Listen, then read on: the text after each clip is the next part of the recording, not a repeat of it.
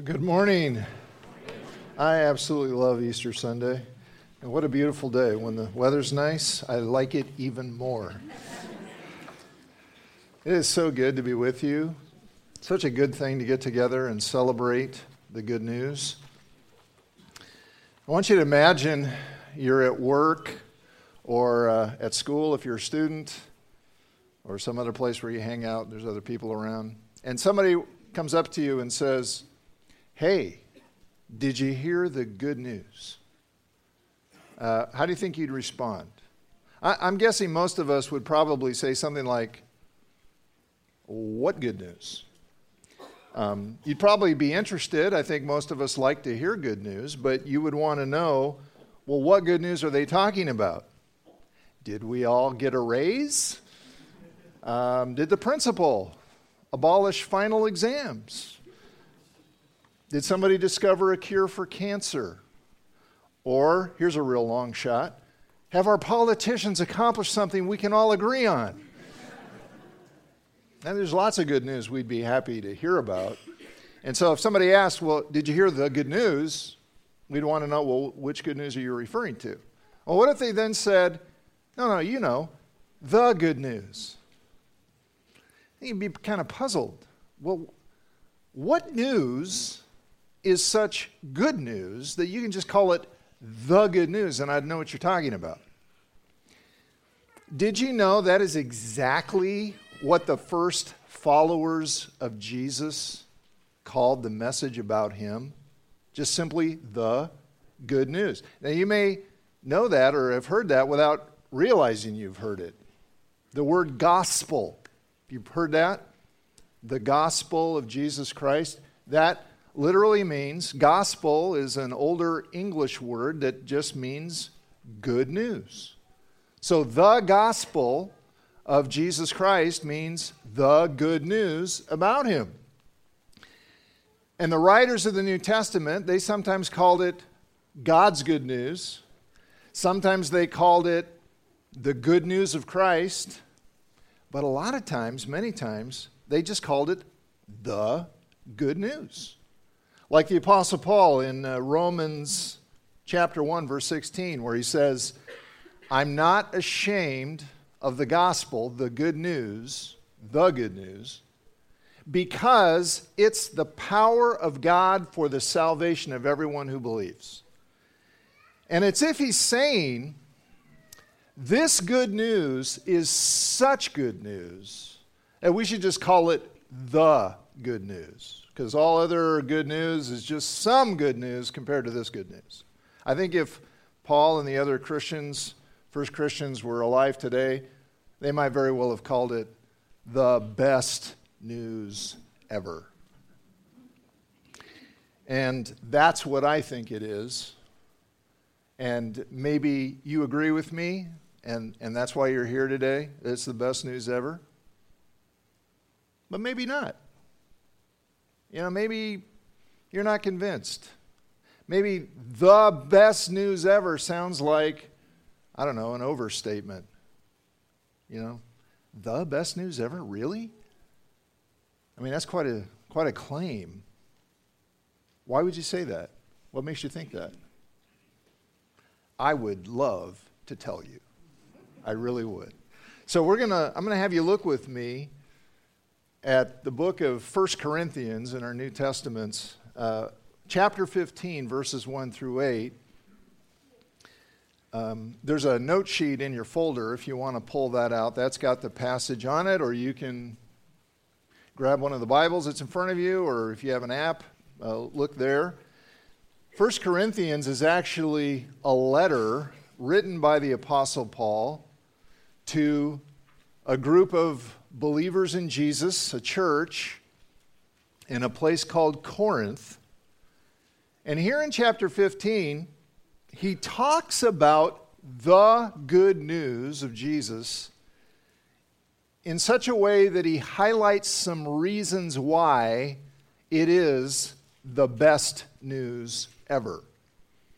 Best news you could ever hear. And, you know, if you already believe that, then I'm hoping these reasons will just encourage you, deepen your celebration of Easter. And if you don't already believe it's the best news ever, well, I'm hoping that these reasons can maybe be an opportunity for you to consider changing your mind. So here we go. 1 Corinthians chapter 15, begin at verse 1, down to verse 8. Paul says, "Now I make known to you, or I remind you, brothers," he's talking to fellow believers in Jesus. They considered themselves family, brothers and sisters in Christ. "I make known to you, brothers, the good news which I preached to you, which also you received, in which also you stand, by which also you're saved, if you hold fast the word which I preached to you, unless you believed in vain. For I delivered to you as of first importance that Christ died for our sins, and that he was buried, and that he was raised on the third day according to the Scriptures, and that he appeared to Peter, then to the 12, and after that he appeared to more than 500 brothers at one time, most of whom remain until now." He means some are still alive, but some have fallen asleep, some have died. By the way, Paul wrote this about 20 years after the events. "And then he appeared to James, and then to all the apostles, and last of all, as to one untimely born, he appeared to me also."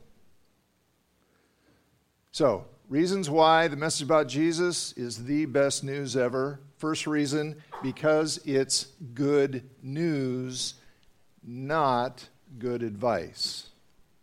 It's good news, it's not good advice, and there is a significant difference. Let me give you a couple of examples.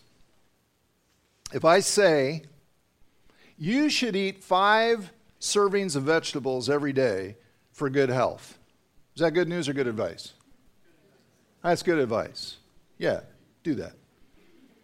How about this? Your latest scan shows no evidence of disease. Good news, good advice? Good news. Good news. How about this? Get the oil changed in your car every 6 months or 6,000 miles. Good news, good advice? That's good advice. Congratulations, your car passed its emissions test. Good news. Good news. Save some money there. Be sure to file your tax return on time to avoid penalties. Good advice. Hey, this year you qualify for a tax refund. Good news. All right, generally speaking, which is better, good news or good advice? Good news. Because good news means that something good has happened. Good advice is only good if you apply it, if you can apply it. And sometimes you can't. Sometimes you can't. Sometimes something good needs to happen, but you can't make it happen. And all the good advice in the world won't help you. About 19 years ago, I was diagnosed with non-Hodgkin's lymphoma. And that's a type of cancer in which certain white blood cells go renegade, and it's fatal if not treated. That was bad news. But the good news was that researchers had developed a therapy that destroys the malignant white blood cells. That's something I could not have done. See, if somebody had told me, you know, Scott, what you need to do is you need to develop a monoclonal antibody therapy that will eliminate the cancerous cells from your body, that would have been 100% accurate and 100% useless. Because I can't do that. I don't know how to do that. I don't have the ability to do that. I needed good news, not good advice. And I got it. I got it. Now, take that same reality and apply it to the spiritual dimension of life, okay? in terms of God and us and how we relate to Him. So imagine that all of the faiths, all of the religions, all of the spiritual teachings and philosophies of the world are laid out before you, spread out in kind of a cafeteria of spirituality. What are your choices? Well, by far and away, most of what you're going to find is good advice. Do this to gain wisdom. Do this to overcome hardship. Do this to gain enlightenment. Do this to become a better person. Now, I'm not saying that's all bad, but I'm saying it's mainly advice about what you have to do. That's not what the message of Jesus is. Now, to be sure, Jesus taught us many things that we could label good advice. Do unto others as you would have them do unto you. Love your enemies. Forgive those who mistreat you. But see, none of those things is the core. None of those things is the heart of the message. Because the core of the message of Jesus is good news, not good advice. In other words, it tells us about something Jesus did, not something that we could not do for ourselves. And Paul says, so look at what he says. He says, here's the good news. Here's the good news. Here's the good news that I proclaim to you, that you received, that you believed, and this saves you if you really believe it. Here it is. Christ died for our sins. And then He was buried. And then Christ was raised from the dead, and He was seen. Now, where in that message, Paul says, this is it. This is the good news. Where in that message is the good advice? Do you see it? No, you don't. Because there isn't any. There's not one word about what you must do, what I must do. It's all about what Jesus did for us. And what He did is absolutely life-changing, life-giving.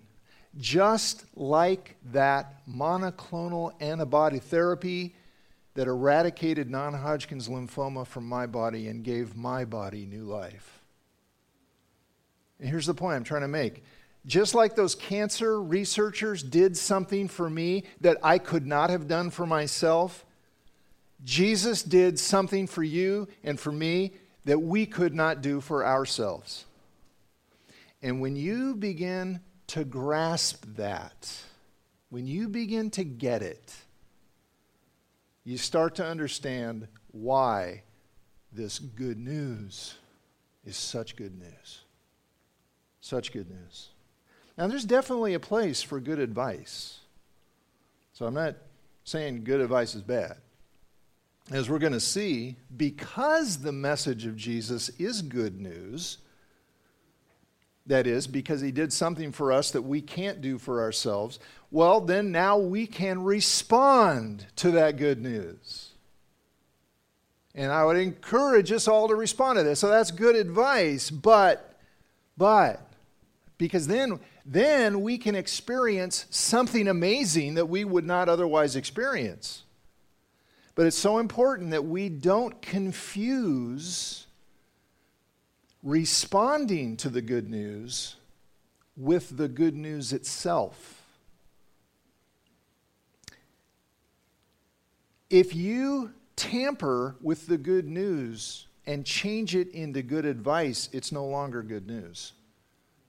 It's no longer good news. If you change this message, you lose it. You lose it. And you know what? People do that. People have done that. They've done that with the good news of Jesus. Instead of holding on to, instead of receiving, instead of welcoming, instead of embracing this good news about Jesus, they change it And they create lists of stuff for you to do and for me to do in order to make ourselves right with God, in order to save ourselves. That's not good news at all. Because it can't be done. It cannot be done. I want you to imagine you're on a ship in the middle of the Pacific, and the ship gets caught in a typhoon and it begins to sink. And you find yourself in the water without a life vest, and the storm is raging around you. What do you want at that point? Do you want some good advice or do you want some good news? If there's someone in a lifeboat who sees you, do you want them to yell at you and shout out swimming lessons? Telling you how you can improve your technique? Or do you want them to say, hey, I see you, and I'm coming to get you. Now I'm going to pull you out of the water and put you in the lifeboat. Yeah, that's exactly what you want. You want good news. You don't want good advice, because good advice isn't going to help. You're in the middle of the ocean. There's nowhere to swim to. You can't swim out of this one. You want good news, not good advice. When all the good advice in the world will not help you, what you desperately want is good news. You want someone who will do for you what you cannot do for yourself, and that's exactly what we have in the message of Jesus. That is exactly it. It's the good news about Jesus rescuing us from a desperate situation that we can't fix. That's why it's such good news. And that brings me to the second reason why this good news is the best news ever. Because it's major news, not minor news. It's major news, not minor news. Let me state the obvious. Some news matters more than other news. Right? I mean, there's things that are going to be in the news today, next week, and 6 months from now, a year from now, we won't even remember them. And there's other things that we will. Because some news is major, other news is minor. Let's say you're a parent, you've got young children, and you've left them with a babysitter to go on a date with your spouse. And while you're on your date, you get a text from the babysitter. And the babysitter says, hey, just want you to know, your kids are getting along great. There's peace in the house. Good. That's good news. That's good news. But what if you got on your news feed, and why you're looking at your cell phone when you're on a date with your spouse, I don't know. But just go with me here. Okay, generally speaking, that's a bad idea. But let's say something happens, everybody's phone in the restaurant blows up, and you're going, what is this? And you find out there's a headline that there is now peace, real peace in the Middle East. That all the major disagreements have finally been resolved. And all of the hostility has been resolved. And there's going to be no more fighting.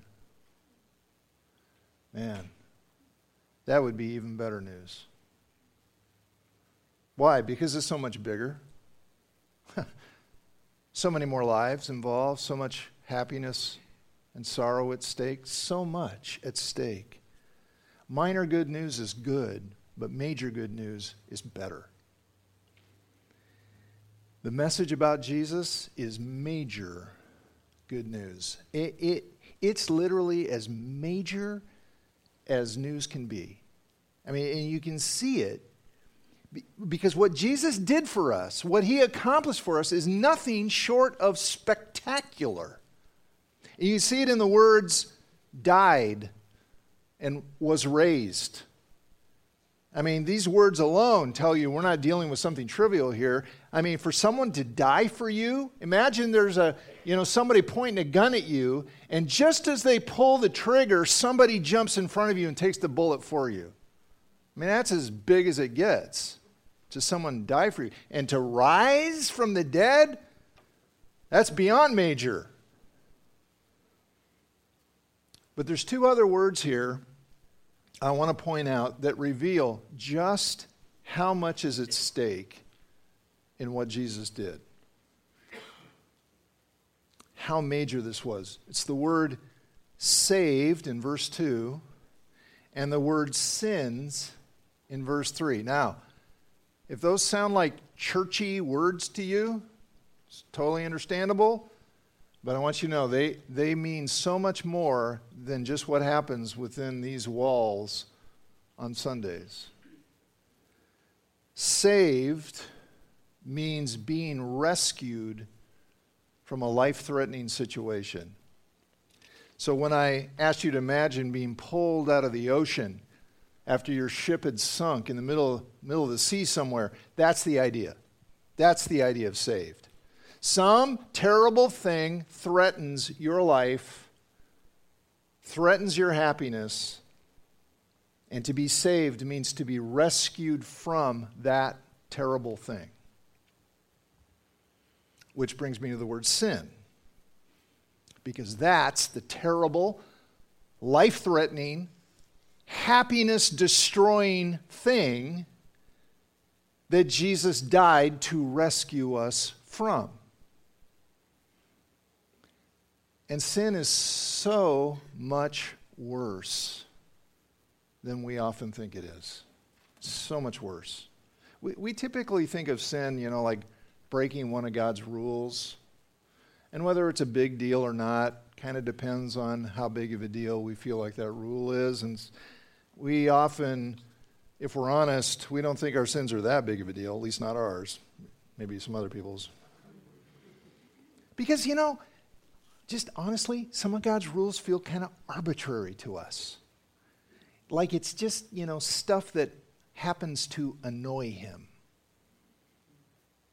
And if you feel like that, hold on. Think of this. If sin were not a big deal, Jesus would not have died to free us from it. Okay? If sins are just things that annoy God, the death of Jesus was massive overkill. But that is not it at all. That's not it. Sin, by definition, is anything that violates the essential goodness of God.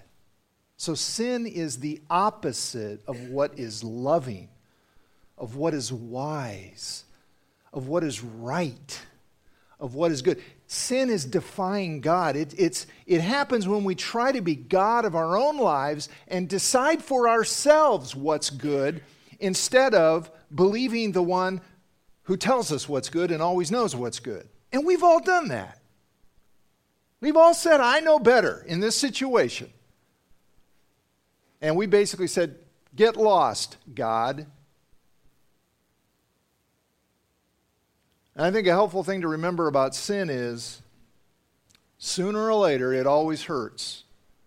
Sooner or later, it always ruins. Sooner or later, it always destroys. And we make these choices apart from God, disregarding God, thinking we know best, and instead of those choices being life-giving, they end up being life-depriving, life-depleting. I want you to think about your life for a minute. Just think about your life, and I want you to think about things in your life that are painful for you. Because we all have some. Some may have more than others, but we've all got stuff in our life that's painful. Think about those things. Maybe relationships that are strained, even wrecked. People you love who are suffering. Promises that were broken. Hurtful words that were spoken that you can't seem to forget. Heartbreaking situations that you can't fix. Why is life like that? I'll tell you what Jesus' answer is. This is the answer he affirmed. That everything that's wrong, everything that's awful, everything that is destructive is ultimately the result of sin and its consequences.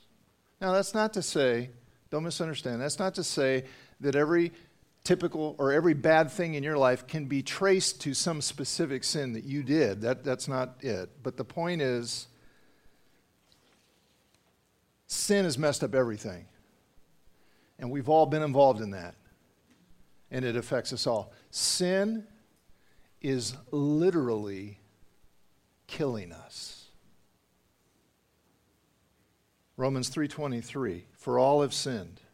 All. Wow, what a big word that is. All have sinned and fall short of the glory of God. Romans 6:23, for the wages of sin, sin earns a wage, and the wage is death. Why? Why death? It's simple. Because sin has disconnected us from God, who is the source of life. This is the terrible thing we need to be rescued from. Separation from God. Separation from the only one who can give us true, lasting peace and joy and purpose for our lives, and the only one who can give us life that endures beyond the grave. And you're going to stand there one day, maybe many times, as someone you love is gone. And someone's going to stand by your grave someday. It's going to happen. We need life. And one day Jesus said this. He was standing by the tomb of his friend who had just died a couple days before. And he said these words, I am the resurrection and the life. The one who believes in me will live even though they die. And the one whoever lives by believing in me will never die. Not really. He said that. So this is the good news. That Jesus, the Son of God, died in our place and rose from the dead to do for us what we could not do for ourselves, remove all the guilt for our sin. And to overcome the separation and unite us in an eternal, life-giving relationship with the God who made us and loves us. He did everything necessary to solve your biggest problem. He did everything necessary to meet your deepest need, mine too. That's major. That is major. That's a major reason to see this good news as the best news ever. One more. This news is the best news ever because it's real news, not fake news. It's real news, not fake news. Fake news is a big topic of discussion these days. Do you know it's really not anything new? Maybe it gets spread around more easily these days. But it's really not a new thing. Years ago, I got an email warning me about the dangers, brace yourself, warning me about the dangers of bananas. I'm not kidding. I got this email saying, quote, bananas from Costa Rica have been infected with necrotizing fasciitis, otherwise known as flesh-eating bacteria. Well, that's bad news. And based on the bad news, here's the advice. I was advised not to buy any bananas until the situation was resolved. Because necrotizing fasciitis can lead to amputation and even death. I mean, that's bad news. The only problem is the news was absolutely fake. It wasn't true at all. And you know, it's bad enough to scare people for no reason, to give people banana phobia. That's bad enough. But in all seriousness, imagine the impact that if that really got out there and was believed, imagine the impact that would have on the livelihood of people who depend on selling bananas, especially from some of the poorest countries in the world. I mean, that's terrible. And get this is the worst part. The email says that if you suspect you have, I can hardly say it, it's so funny, a banana-related infection. That's hilarious. If you suspect you have a banana-related infection, quote, burning the flesh is advised to keep this infection from spreading. Fake news is bad news. It's bad. But you know what may be the biggest problem of all with fake news? It makes us cynical about any news, even good news that's true. So when it comes to the message of Jesus, this incredible message that he died for our sins and he rose from the dead, how are we supposed to believe that in a world of fake news? Now, how do we know that's not fake? And you know what? It's as if Paul the Apostle anticipated this moment and this dilemma, because he knew this message was outrageous. He knew that. He knew this is way outside of normal experience. I mean, we're talking about a one-of-a-kind person, Messiah, Son of God, doing a one-of-a-kind thing, dying in our place and rising from the dead. And Paul's saying, yeah, it happened. It actually happened. And so to convince us it really happened, he backs it up with the kind of evidence you and I use every day to establish the truth of something we did not see for ourselves. And that is eyewitness testimony of someone who did see it. We use this in courtrooms. We use it in history books. We use it in newspapers. We use it every day to know if something really happened or not. We do this all the time. Do you realize that most of the things that you believe are true historically, you believe that because somebody told you who you consider reliable? And so Paul brings forth a parade of reliable witnesses who saw with their own eyes Jesus alive. Peter, fisherman. The 12, those who knew Jesus best.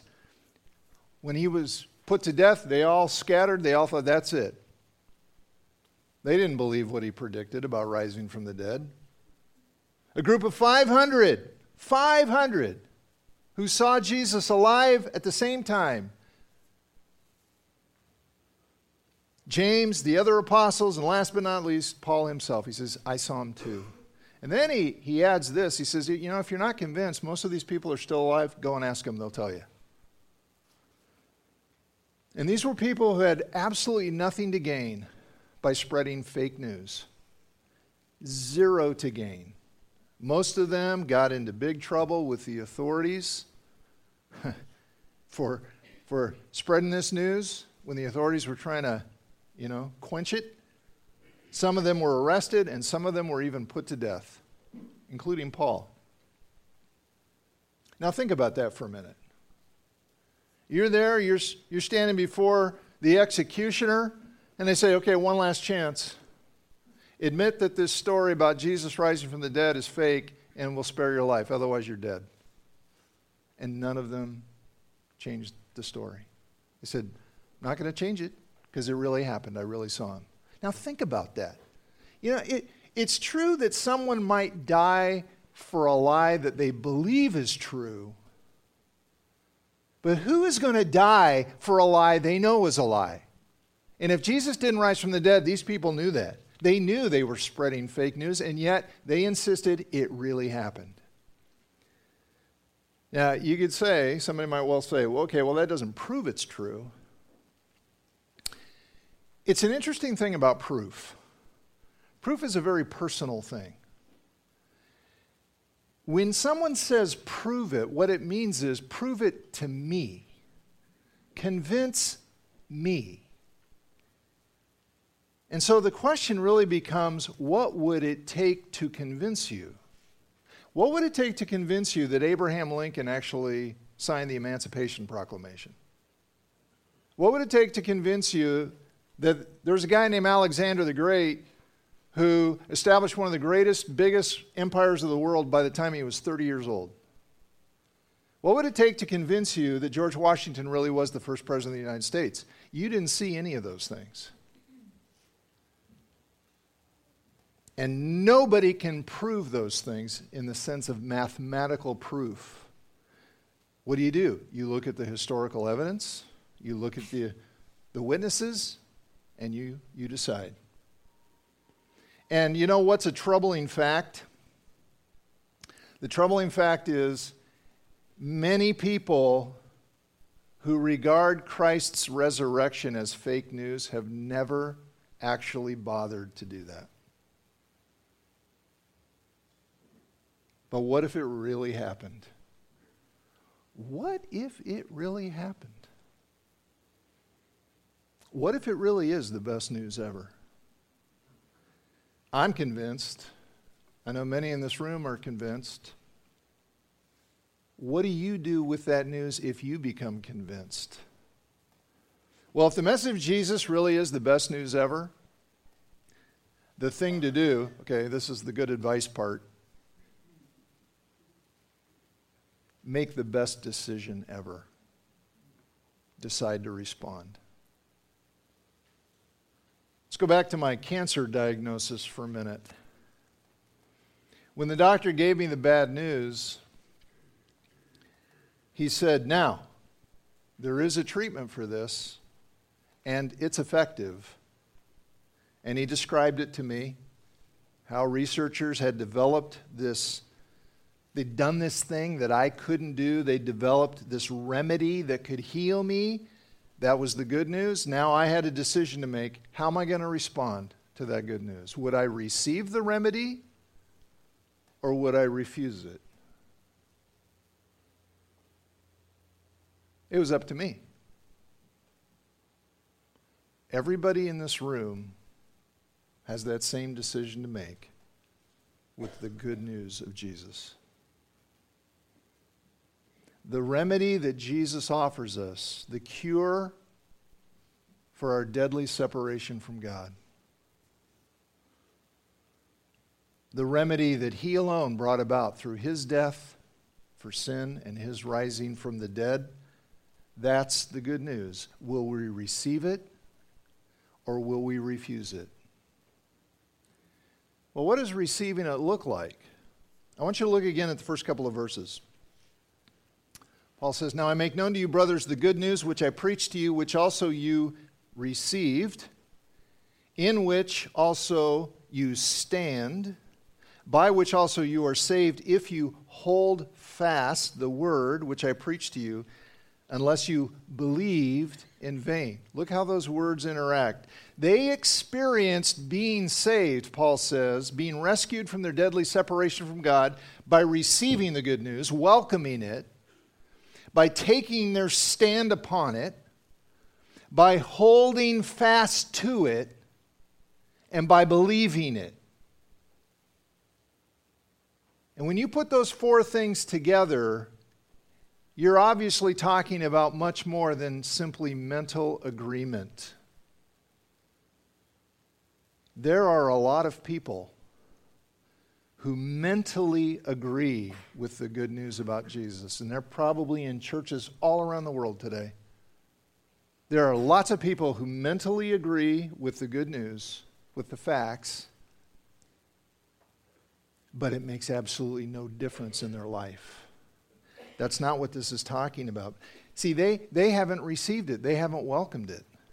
They haven't taken their stand on it. They haven't held fast to it. They haven't really believed it in the sense the Bible talks about belief. In other words, they haven't trusted it. What the Bible calls faith means relying on. Relying on Jesus to make you right with God, to overcome that separation between you and God, instead of taking your chances by relying on yourself and what you can do.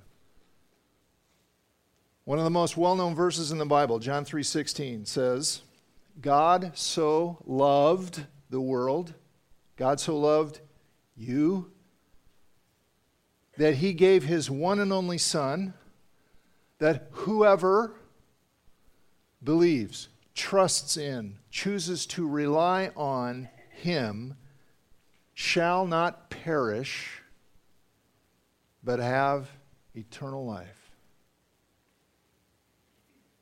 To believe in him is to put your trust in him. See, that's the link. That's the link between Jesus offering you the remedy and you having the remedy. Choosing to trust him enough to receive it, to receive him. You have to decide. Well, how do you do that practically? According to the Bible, you ask him. You ask him. So Romans 10:13 says, "For everyone who calls on the name of the Lord is Jesus, will be saved." So call him and say, "Lord, save me." There's a story of Jesus walking on water. You've probably heard that. And then Peter says, "Hey, Lord, if it's really you, have me come out too." And he says, "Okay, come on out." And he comes, and then he panics and he looks down and he starts to sink. And then you have one of the greatest, briefest prayers in all the Bible. "Lord, save me." That's what it means to call on the name of the Lord. "Lord, save me. I'm going down. I can't fix it. Help." Do you want the remedy that he offers? Then ask him for it and receive it. And in just a moment, we're going to pray, and you can do that if you want to. Now, I'm not going to do anything to embarrass anybody. Okay, I'm not going to ask you to raise a hand or stand up, or we're going to shine a spotlight or do some other weird thing. Not going to put any pressure on anybody, but if you want to, in just a moment, I'm going to have us be quiet, and you can ask him. You can call on his name and receive the remedy that he himself will bring to you. Ask him to come into your life. Ask him to make it real for you. He will.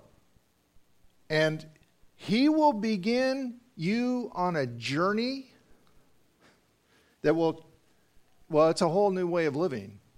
Living in life-giving relationship with the God who made you. It changes things. And so maybe you'd say, well, I need to talk to somebody first. Maybe you got questions. That's fine. You can talk to me. You can talk to the person you came with. You can talk to anybody you saw up here on the stage. You can talk to someone who looks like they know what they're talking about. You get on that, there's a connect card in your folder, and you can just write on there, I want to talk to somebody about this. I want to talk to somebody about receiving Christ's remedy. I want to talk to somebody. As you put that on there, and we'll follow up with that. Or maybe you want prayer. You say, would you please pray for me? About whatever, but especially if it's about this, we'd be happy to pray for you. But I just want to say this. If you're ready to respond to this good news, then I encourage you not to put it off. Receive the remedy Jesus offers. Just ask him for it when we pray. And just say something like, Lord, I know I've sinned. I know I'm guilty. I know I'm separated from you. Lord, make what you did on that cross, make what you did when you rose from the dead, make it real for me. Please save me. And he will. I'm going to have you bow your heads. And I am just going to be quiet for a minute or so. And you pray about whatever you want. If you're here today and you've already put your faith in Jesus and received him, and pray for those maybe who are here who haven't.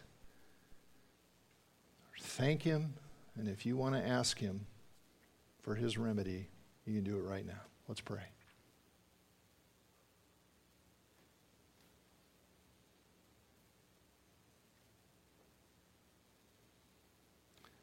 Father in heaven, thank you for this good news. Lord Jesus, thank you.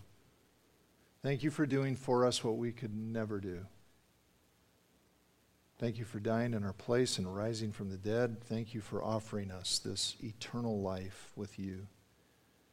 Lord, I just pray that all of us who are here today, we'll get it, Lord.